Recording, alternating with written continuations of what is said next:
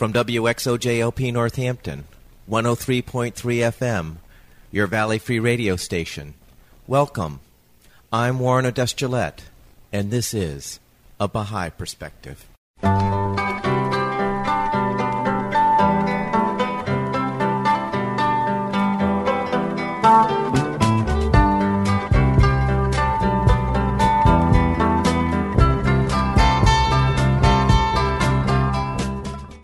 A Baha'i Perspective is a radio program presenting biographical interviews of people who have chosen the Baha'i faith as a way of life.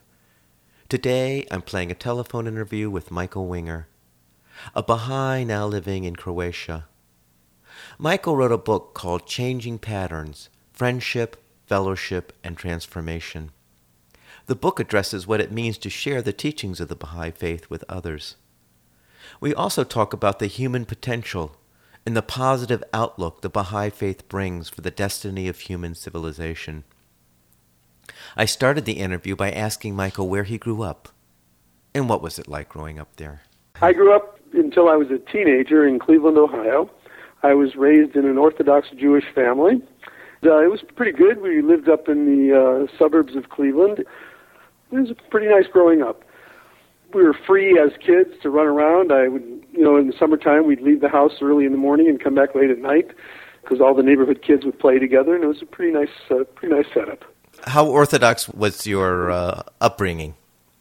Well, it was kind of pseudo-Orthodox, really, because we were pretty liberal. My mother would keep a kind of a semi-kosher home, and my grandparents were very Orthodox, but they weren't insistent on us. So it was kind of a liberal thinking kind of orthodoxy. But we were definitely Jewish. I mean, our whole life was around the Jewish community. There was very little interaction outside of that other than my father's business, which was mostly in the inner city. As a child, I had a lot of exposure in a unique way to people who were not Jewish, which was very different than my peers. Did you experience any anti-Semitism growing up? Well, of course. I mean, I think that was kind of natural. It wasn't horrendous, but you were always aware of it, and it kind of colored your thinking about life. It colored your interactions. It was always there. We had a large, significant part of our family who was still in Europe, who were lost in the war. So we had that sensitivity as part of our growing up. And you had experienced it personally growing up? Yeah. I mean, it wasn't horrendous, but it was there. It was there strong enough to be able to be sensitive when I could pick it up as an adult. Mm-hmm. I could sense it when it wasn't overtly expressed, but you could sense that it was there. You get those sensitivities built in when you're a child, and you become very cognizant of what's going on. For example, as you ask anybody who was raised in the type of situation I was raised in, and when someone would ask you what your nationality was, that's a clue for are you Jewish? So you get sensitive to those things, and you learn how to respond and deflect and go about it. It seems like an honest enough question, but in my generation, that there was a lot of undertone to it. Were you in a predominantly Jewish area or neighborhood when you grew up? Yes. Mm-hmm. When we grew up, it was interesting. Where I lived, the streets were very ethnic. So my street was mostly Jewish, and the next street was mostly Italian. Although all the kids played together, you knew who you were and you knew who your close friends. Although the Italian community, we would live together, laugh together, fight together. All those things all kind of meshed into one. What were your interests growing up? Like any kid, I was interested in sports, mostly. Hanging out, sports, and running around. Like I said, we had a pretty free life, so when I was young, you could go anywhere and you didn't have any concerns about crime. There was just no crime. So as a 7-year-old or 8-year-old, we'd just get on a bus and go somewhere. You wouldn't even imagine doing that today. We would have neighborhood kids playing capture the flag, like 30 kids from all over the place till 9, 10 o'clock at night. No, our parents never knew where we were. It was safe. Different era. Yeah, definitely a different era, that's for sure. What did you do after high school?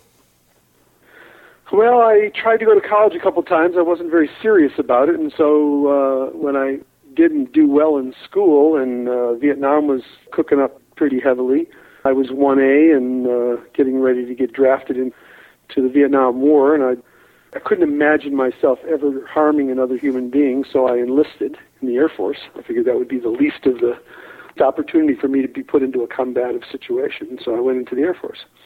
And I spent 4 years in the Air Force. 3 of those years was in Madrid, Spain. I got lucky. It was my first experience living outside the country, which had changed my life. Yeah, it was a pretty good experience. I mean, I didn't like the military, but living in another country was pretty fantastic. My whole adult life I've spent traveling the world, and I'm very comfortable in intercultural situations. A variety of things led me to begin to search, and then I finally found the teachings of Baha'u'llah, which, again, changed my life. What did you do after you completed your term in the Air Force? Then I decided to get serious. I started to look at what I wanted to do. I worked as an actor for a couple of years, and then I decided to get back into school. I got married. I went to university. When I finished university, I got a job with a large corporation and worked in a large corporation for 11 years. And then I went out on my own with a partner and started a business, and I've been self-employed ever since. And at what point did you run into the Baha'i faith? I ran into the faith in 1972. It was prior to my getting married and prior to my going back to university. It was in between the time of getting out of the Air Force and kind of finding myself. It took me a couple of years.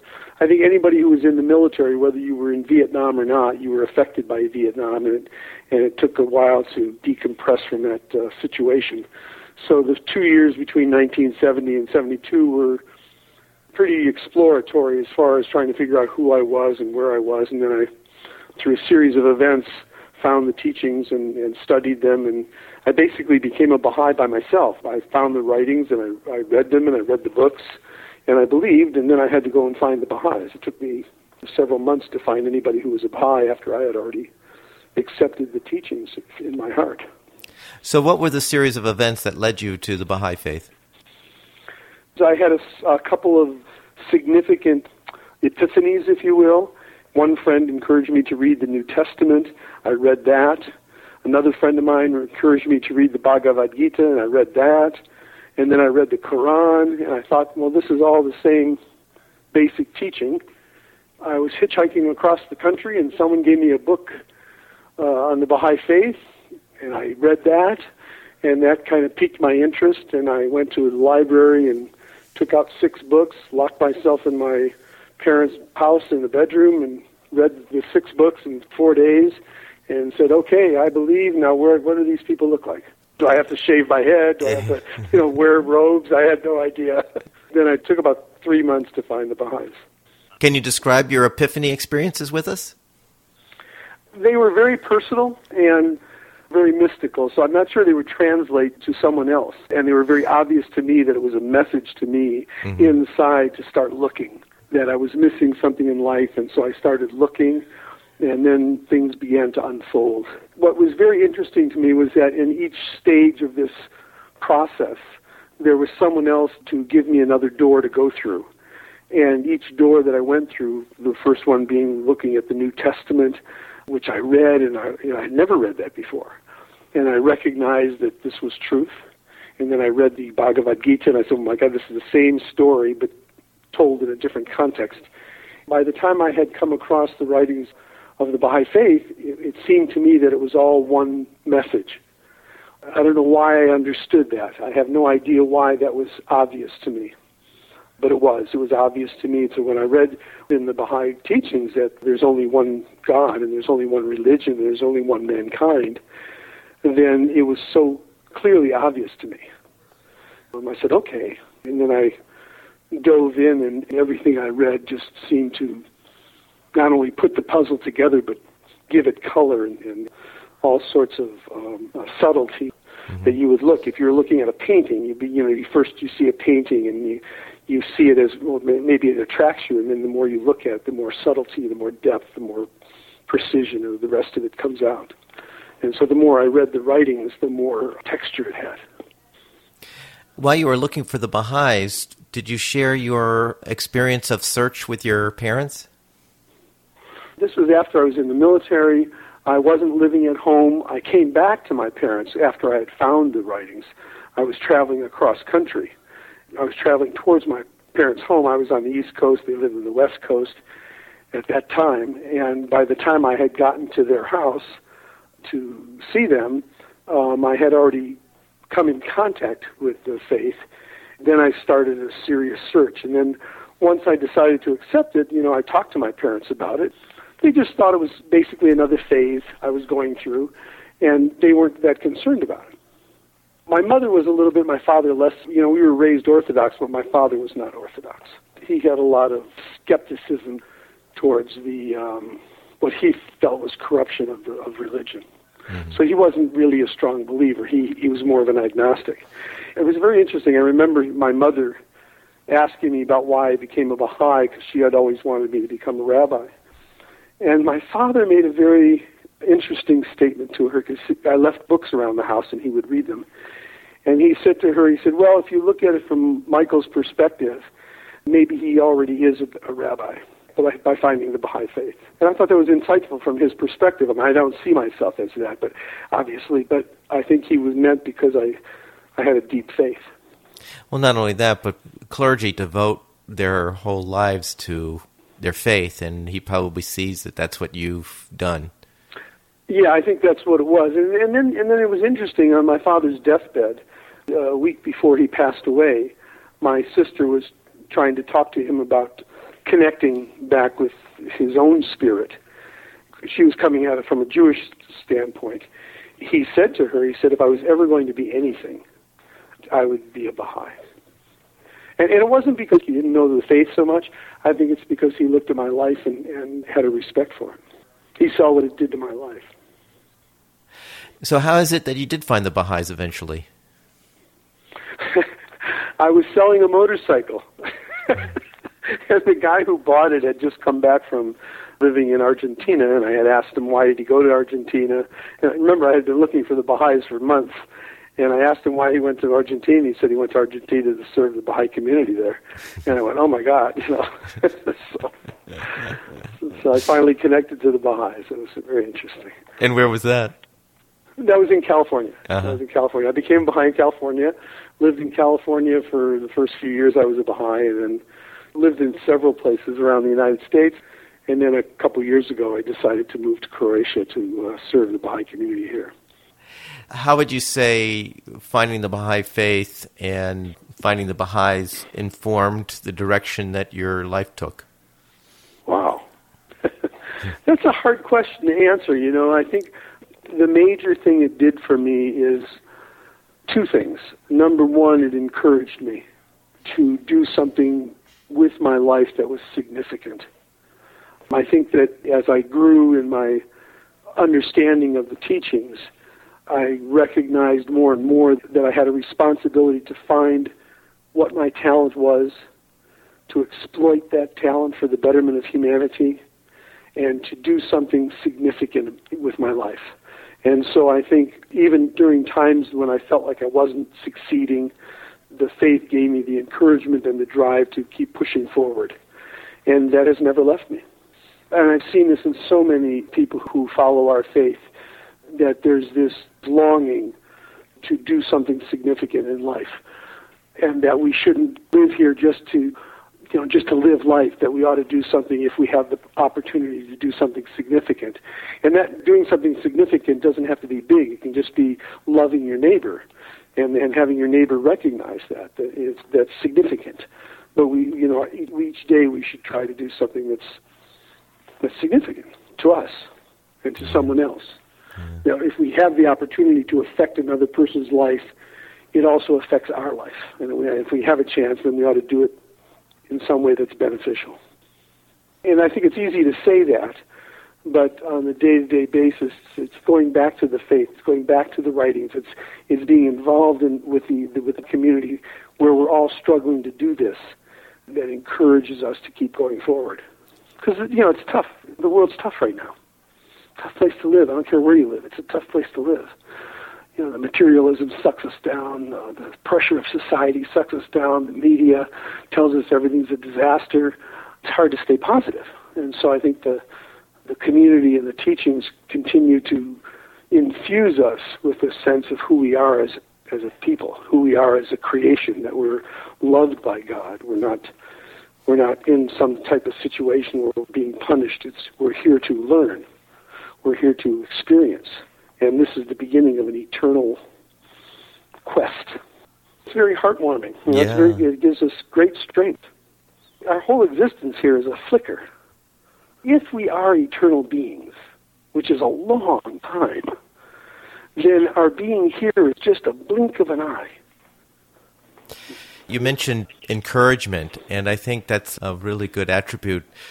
The Baha'i Faith teaches us is that we are really noble beings, and that it's just that at the moment our nobility is not developed. The faith is telling us that, look, we're going to grow as a human organism, as a civilization, to a noble civilization with noble attributes, and not that we are always innately evil or innately disagreeable or innately warring people.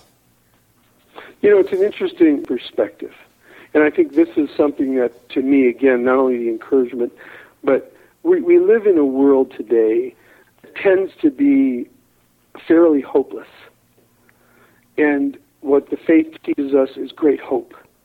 And the example that I like to use that has been taught is that if we look at humanity as one organism, born and growing, and we look at it as like a child. If you look at a child when they're 17 years old and you look at their history, you go backwards. You see selfishness, you see greed, you see inefficiency, insecurity, all sorts of negative behavior. And if you were a parent and didn't know anything else, you would have a very negative sense of that child.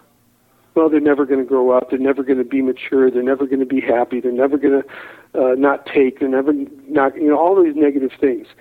As a parent, you recognize that this is just the process of growth and that eventually they'll become an adult and they'll contribute to society. That is the destiny of a child, is to grow up, move past all of these difficulties of childhood and adolescence, and contribute to society. And if you look at I'm talking about a fairly healthy human being, the longest period of their life is their adulthood, not their childhood. We live a very long time as an adult. From 21, 23 years old to 80 years old is a long time of great productivity and great strength and great contribution. And we as a people have just beginning to enter that period. And so our future's of great hope. Of course, if we look backwards, we're going to see adolescence and childhood of great turmoil and great difficulty. But we have a destiny as a human race of tremendous maturity that will last an enormously long period of time. Our faith teaches us that this is the time for the tree to bear fruit. If you look at an avocado tree, that's a 7 to 10 year period. If you were looking at it during that 7 to 10 year period, you'd say, my God, this tree's worthless. It never has fruit. But if you knew an avocado tree, you'd say, yeah, it takes 10 years. Then it lives for another 50 years giving avocados. We have to look at humanity, not towards the past, but towards the great future that's before us. And I think humanity, because we don't see that, because the generality of mankind doesn't see that, we have a world of hopelessness. And I think more than anything else, the mission of an individual Baha'i. A lot of Baha'is talk about teaching the faith, and that's fine. But to me, the real core mission as a Baha'i is to bring hope to the world, is to look at our neighbor's eyes with love and tell them it's okay. There's hope here. And if we can just do that, we've served humanity. I see that especially here in Croatia. These are wonderful people who have been beaten down for hundreds of years. They were first subjugated by the Romans, then the Venetians, then the Ottoman Empire, then the Austrian-Hungarian Empire, then they were crushed by years of communism, and now they're starting to come out of it, and they don't have a clue. Talk about hopelessness. These are people who have wonderful hearts who don't see a great future. It's a hard life here. They're wonderful people, but it's a hard life.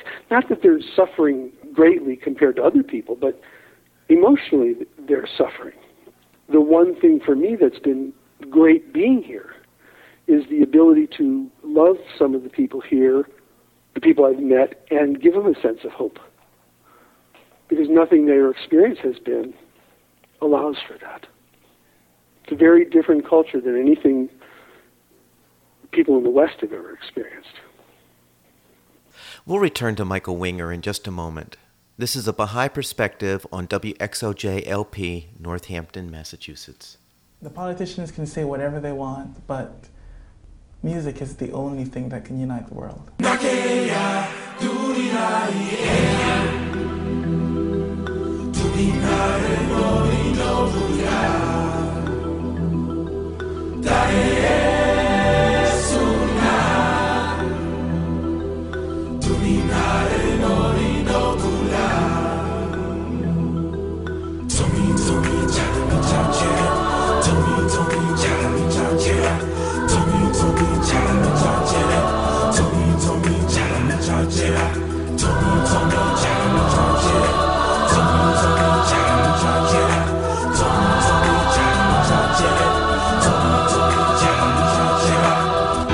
Here we come with passion and hope. This is our generation. And if we trust and with love on our side, we can conquer the world. As the sun sets, the world starts dreaming. This is our chance to be heard. As we awake here and now, a new day's beginning. Peace to peace and love for the new world.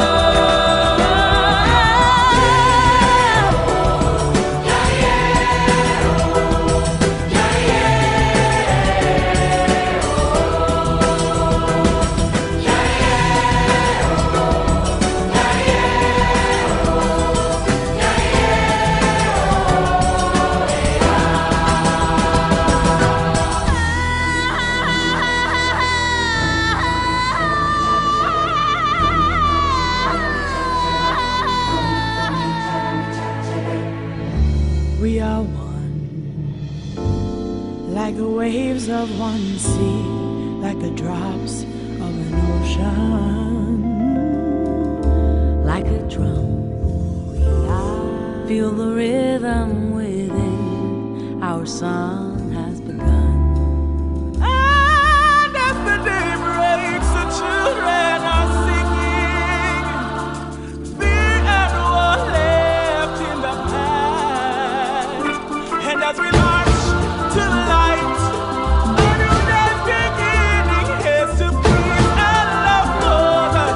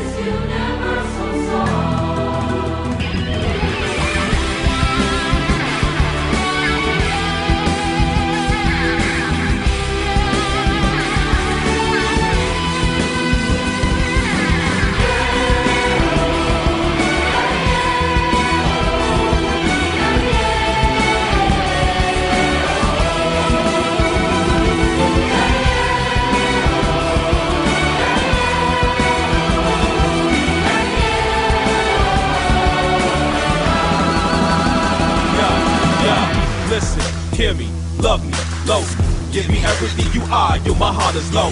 You wanna argue about the world, but I'm universe. I'm trying to show you all of me, not out to hurt. Sigue pasando el mundo, mira que nosotros pensamos que todos no somos igual. Es la hora de menearse, de levantarse, revoltearse. Llegó la hora de aclararse. United together, we take a stand undivided. Sisters and brothers, all colors, break the silence. We're on a mission, one love expedition. If we rise together, hand in hand, we'll make a difference.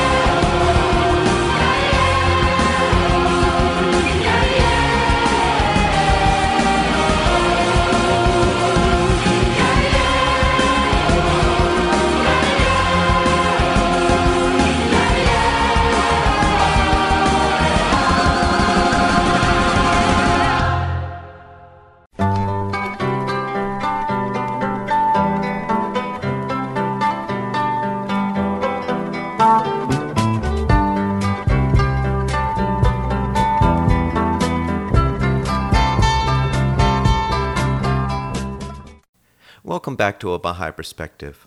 I'm talking with Michael Winger, a Baha'i now living in Croatia who wrote the book Changing Patterns, Friendship, Fellowship, and Transformation.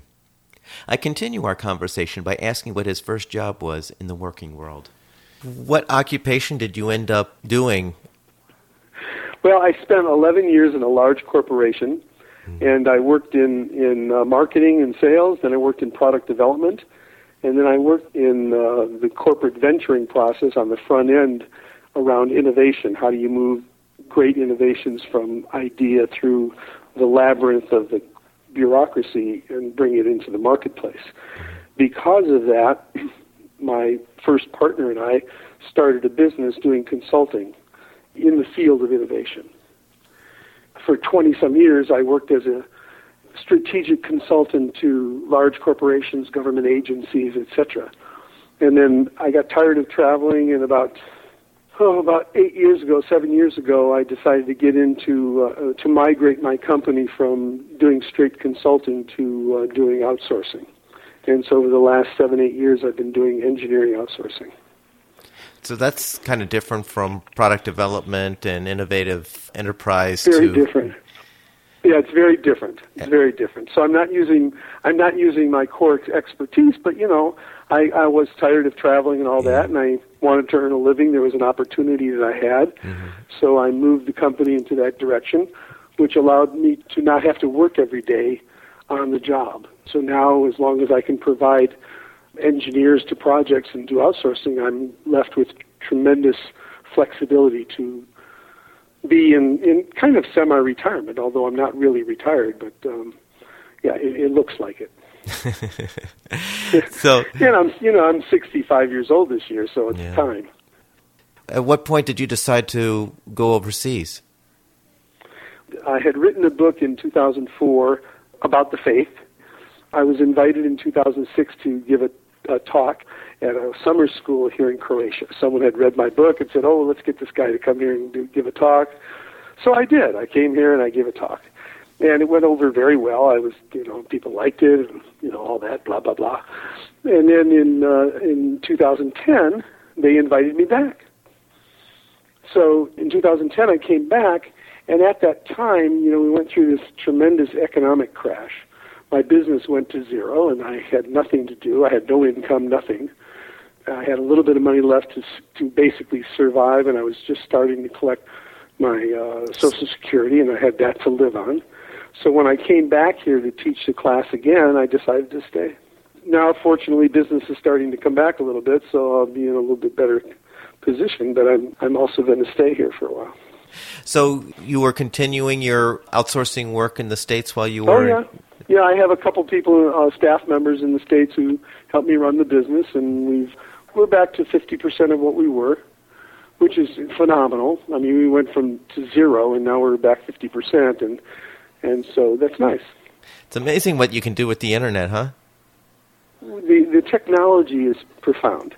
Between email and Skype and texting and all this stuff, which is, I mean, even the phone call that we have right now, I'm using a voice over IP phone. Mm-hmm. People call a local U.S. number, and it rings in my apartment in Croatia. Yeah. I mean, it's amazing. It's amazing. It really has freed people to work just about anywhere in the world. Yeah, well, and I think the only thing that stops us is our lack of vision. You know, if we are aware of what's out there, the opportunities are magnificent. And I don't even understand half the things that are going on, or 1/10 of the things that are going on that the young people are talking about. But I'm in awe. You know, I look at them with such tremendous enthusiasm. I mean, one of the things that I see here, even in this remote part of the world, which is different than the experience of America and all that, if there's anything that will change the world today, it's the youth. They're in touch. I mean, with all the problems, with all the difficulties and all of that, they're in touch. And in touch in ways that seem subtle, but I think are profound. I'll give you an example. There are a lot of young people who do video games. And people in my generation look at that askance. Waste of time. They're doing video games. What is this? You know, we look at it askance.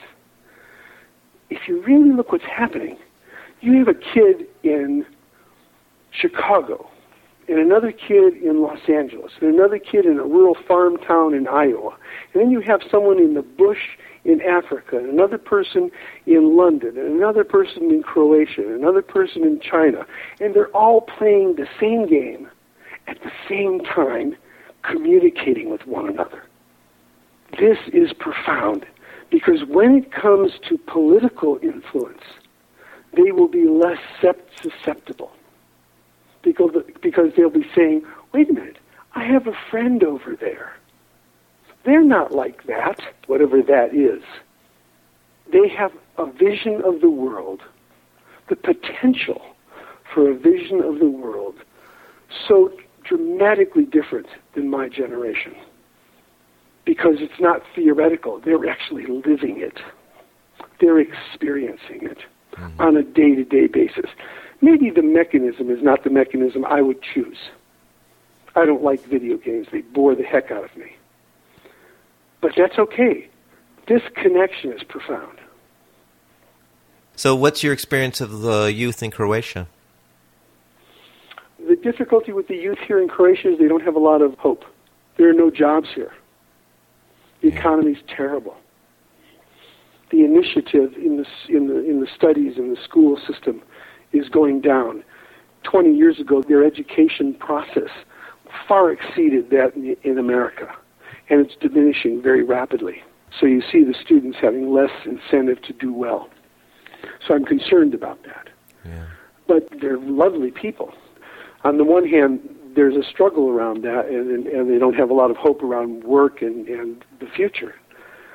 The other side is their courtesy here, and I mean, Croatia is a country that has almost zero crime at any level. There's no personal crime. So you can walk down the street day or night anywhere in Croatia, even in the big city, completely safe.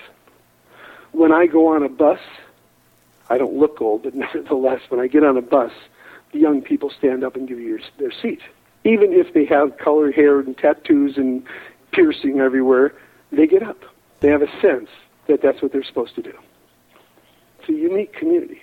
You know, if you look at it in many ways, you say, oh my God, I'm looking at the same youth that I'm looking at in Detroit or Chicago or California or whatever, because a lot of the commonality exists worldwide. But behaviorally, they're very different. They don't have the angst, they don't have the anger of what we see in America, which is tragic because Americans have everything. Even Americans who think they're living in poverty have everything compared to what the people here have. Yeah, but there's a lot of people that don't have work here in the United States right now, and they're losing their homes. I understand that, but there's a big difference. There's a sense of loss in America because they're comparing it to everyone who has. I mean, America is a country of excess. And so if I'm living without a job and I'm living in poverty in America, the poverty is more extreme because I'm comparing it to the people who live near me who have beyond imagination compared to the rest of the world. Yeah, opulence. The people here are living in poverty and they don't feel impoverished. I mean, they know they're in poverty, but they don't feel that angst, that anger. It's just the way life is. Life's hard, and they accept it. And I wouldn't have noticed that, but having been here a couple of years, it's become very obvious to me. So, Michael, tell me about your book that you wrote. The book I wrote on the faith was called Changing Patterns, Friendship, Fellowship, and Transformation. It was a book specifically about how to teach the faith. You know, there was a lot of discussion back in 2004 around what people thought that teaching the faith was about, and I was very concerned about it. I went back to the writings of Shoghi Effendi and Abdu'l-Baha and Baha'u'llah, the principal writers of our faith, and I went to the writings and I methodically went through those, and I took stories, personal stories that I knew about that weren't made up, but I actually knew these stories of how people found the faith and became Baha'is, and I correlated those with certain passages, and what I found was an overwhelming evidence that suggested that regardless of any methodology, the advancement of the faith depended on loving friendships, and that was what the book is about. There's a statement from Shoghi Effendi, who was the guardian of the faith, who talks about how to advance the teachings of the faith and how to bring the teachings to other people. And it's a very short passage, but it's one that I like the best. It says, develop a close friendship, complete confidence, and finally teach them the cause until they are strong. In this statement is a profound sense of the development of a friend and developing confidence in that friend and them in you. And in doing that, it suggests that it takes time and it takes a loving attitude. And we have to be sensitive to the person and where they're coming from. And so it's not a matter of telling people, it's a matter of listening. This faith, it's an amazing well of information. One of the titles of Baha'u'llah, who's the founder of the faith, the prophet founder of the faith, one of his titles that's given to the manifestation of God, this being that is sent forth, whether it be Christ or Muhammad or Buddha or Zoroaster, one of the titles is the Son of Reality. This is a title that many of the Baha'is are familiar with. And this title, Son of Reality, designates this being, this prophet, messenger, whatever one's faith claims it and calls it. But one of the titles is Son of Reality. And the Son is S-U-N, the sun, like the sun and the stars. And this title, for me, is one of the great, profound statements of the faith. Because if there is a creator, however we approach that, a first cause, a creator, the cosmic knowledge, the center, whatever it is, that many religions use the word God, which is the unknowable, this unknowable being. And then he sends this messenger, the Son of Reality. What it suggests is that this point is an expression of what reality is. It's not some mystical, it has a mystical component, but it's not some mystical, mythical concept. It means that the source of reality, the understanding of reality, is expressed through this being. And we, as the people who follow, people who recognize, people who approach, are in a constant state of evolution in our thinking, in our belief systems, in everything. When Christ came, he spoke about quantum theory. But people didn't see it as quantum theory because they didn't know about quantum theory. But as our knowledge today begins to look at that, we can begin to look at the teachings of Christ, of Muhammad, of Buddha, in a very different light because our understanding has changed. Particle physicists recently said, they've suggested that we have multiple dimensions in multiple universes. And there's Mikio Keiko, one of the world's great physicists, gives a talk about this. And so Abdu'l-Baha spoke about that. About when we leave this world, we go to another world, another universe. And Christ said, in my Father's house in my Father's mansion there are many rooms. Well, he was expressing the same principle that now the physicists are beginning to understand. spoken in a different time, in a different language to a different people. But it's still an expression of reality. I mean, one of the fundamental verities of our faith is that science and religion, as you well know, must be in harmony. That doesn't mean our understanding is stagnant. It means that we will understand religion and understand science in greater and greater conceptual frameworks as we mature and grow. We, as Baha'is even, can't look at our writings and be fixed. I had this discussion the other day with someone. We were looking at the first hidden word of Baha'u'llah, one of his statements. And in this statement he says, "Possess a pure, kindly, and radiant heart, that thine may be a sovereignty, ancient, imperishable, and everlasting." And if you look at this at first blush, it seems as if this statement is about ethics. Possess a pure, kindly, and radiant heart. And it's true, it is an ethical statement. But it's not only an ethical statement. It's a statement about innovation. It's a statement about the relationships of planetary orbs, one to another. Possess a pure, kindly, and radiant heart means we have to be open to understanding and expression of our knowledge. Because without that, we become prejudicial. And we block ourselves from learning. We block ourselves from invention. We block ourselves from observation. And it's an ethical statement of how to live one to another. And we have to be careful as Baha'is not to fall into the trap and having it be some type of rigidity. Because we are going to grow and develop and understand things in a vastly different way as the centuries roll by. Have you written anything else, Michael?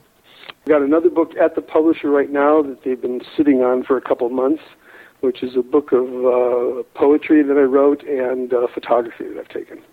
That's a completely different subject area. Right. And in the last 6 months, I've had a tremendous dry spell, so I'm waiting for the next inspiration. Yeah. Yeah. Now, you said early on in the interview that when you were in the Air Force and you went to Spain, that it really changed your life. But it sounds like you didn't really get to travel until you went to Croatia. Is that true? But no. Most of my professional career, I traveled. Oh, so you traveled all over the world? I didn't live somewhere else until I moved to Croatia. That was the next time I lived anywhere a significant period of time. But although in the early 70s, I lived for 3 months in London. But yeah, I mean, the way it changed my life was it opened me up to how to look at different peoples, and recognize that we're all part of one family. I mean, I traveled a lot for example, to Central America, and felt very comfortable doing that, while I was living in the States.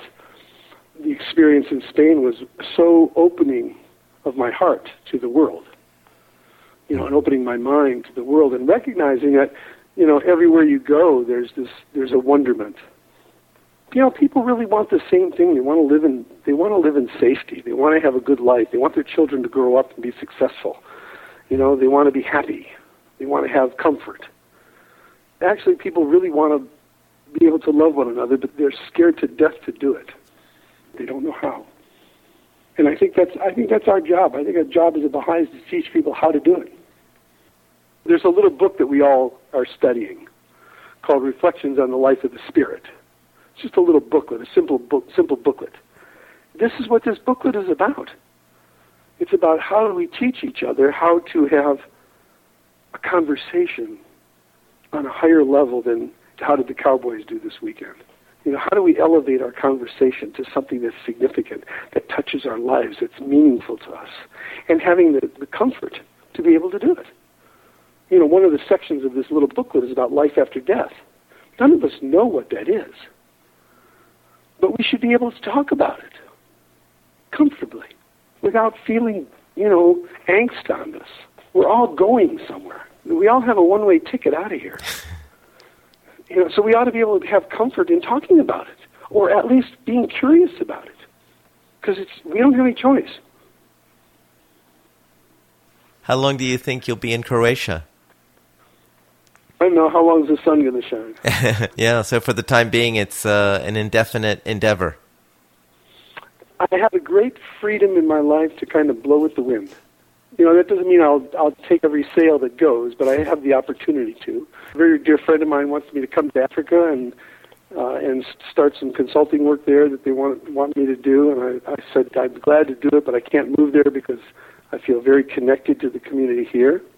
But I'll probably travel there a couple times a year to Kenya to do some consulting work, which brings me back to my original field, which I look forward to now. So I don't know, you know, I feel very privileged to be in a place where I can kind of do whatever pops up. You know, such incredible privilege in being able to do it. I don't know why I had this privilege, but I'll take it. Yeah, use the gifts that are given to you. You know, Paula says, "Oh God, increase my astonishment," and I think that's one of the great statements of our writings. Every day we should wake up and say, "Oh God, increase my astonishment," because it's an astonishing thing to be alive. Having been created is a gift in and of itself. We deserve nothing more than that, and we should seize every moment. Well, Michaels, thank you so much for sharing your story with us. Oh, my privilege. I hope you enjoyed that interview with Michael Winger, a Baha'i now living in Croatia, who is the author of the book Changing Patterns, Friendship, Fellowship, and Transformation. For a copy of this and other interviews, you can go to the website www.abahaiperspective.com. For information specifically on the Baha'i Faith, you can go to the website www.baha'i.org, or you can call the toll-free number 1-800-22-UNITE. I hope you'll join me next time on A Baha'i Perspective.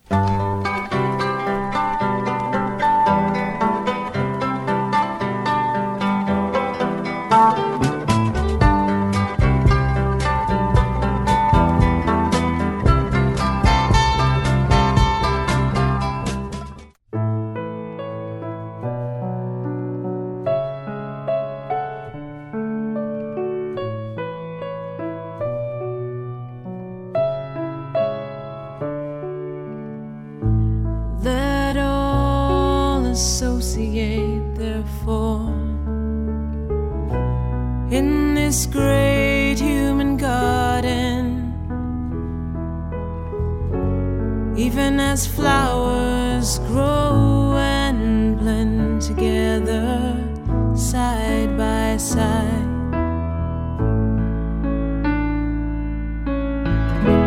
Love ye all religions,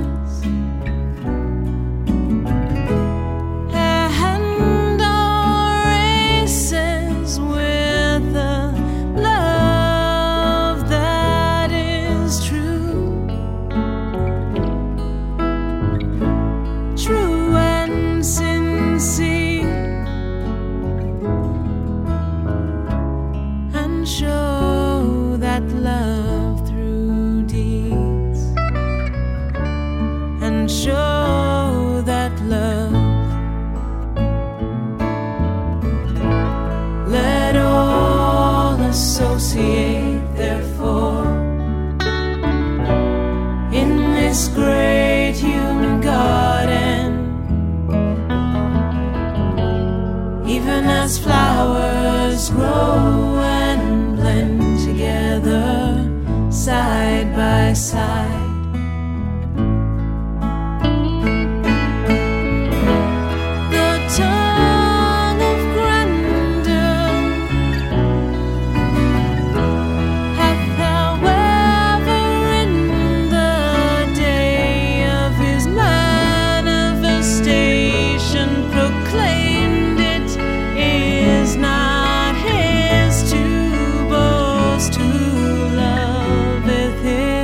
Condition.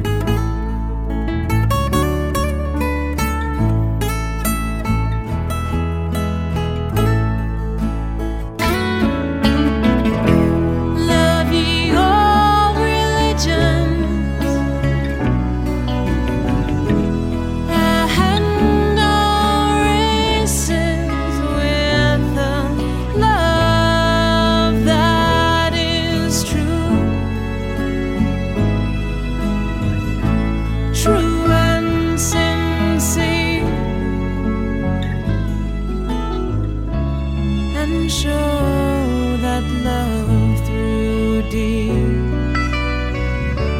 and show that love.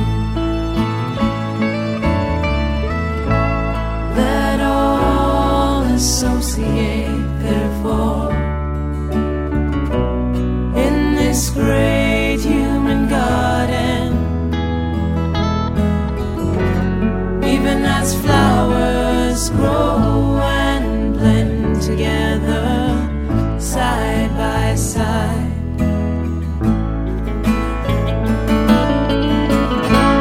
Let all associate, therefore,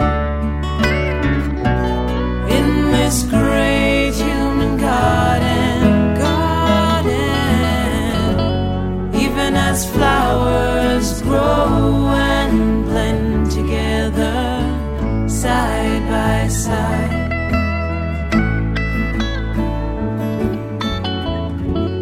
Even as flowers grow and blend together side by side by side.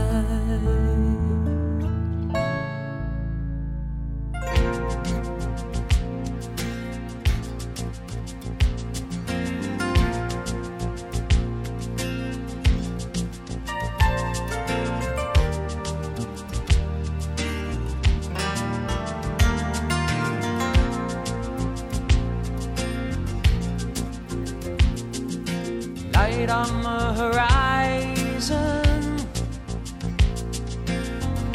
off starboard bow,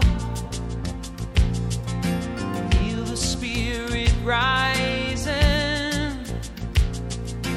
hear the mighty shout. Oh, watch the whole creation turning inside out. He's making his will made known. Time for peace is now. Leaders at the table talking about an end to war. We need more than chess moves. We gotta open up the door.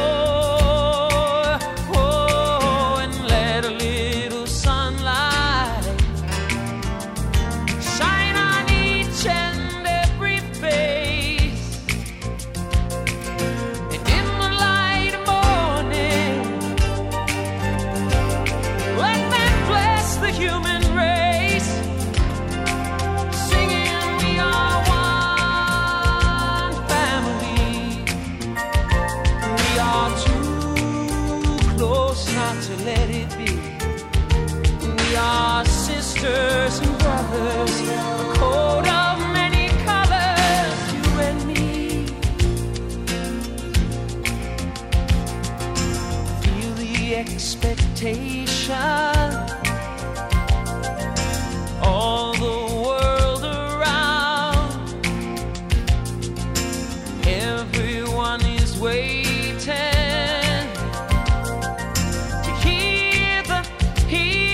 Joyful sound, oh, of all the nations singing, singing out in harmony. There's a new world in the making. Won't you sing along with me? We are one family. We are too close not to let it be. We are sisters and brothers, a coat of many colors, you and me. Shout it from the mountaintop, sail it on the breeze. The only way we're gonna have peace is when we come to see. We are one family. We are too close not to let it be. We are sisters and brothers.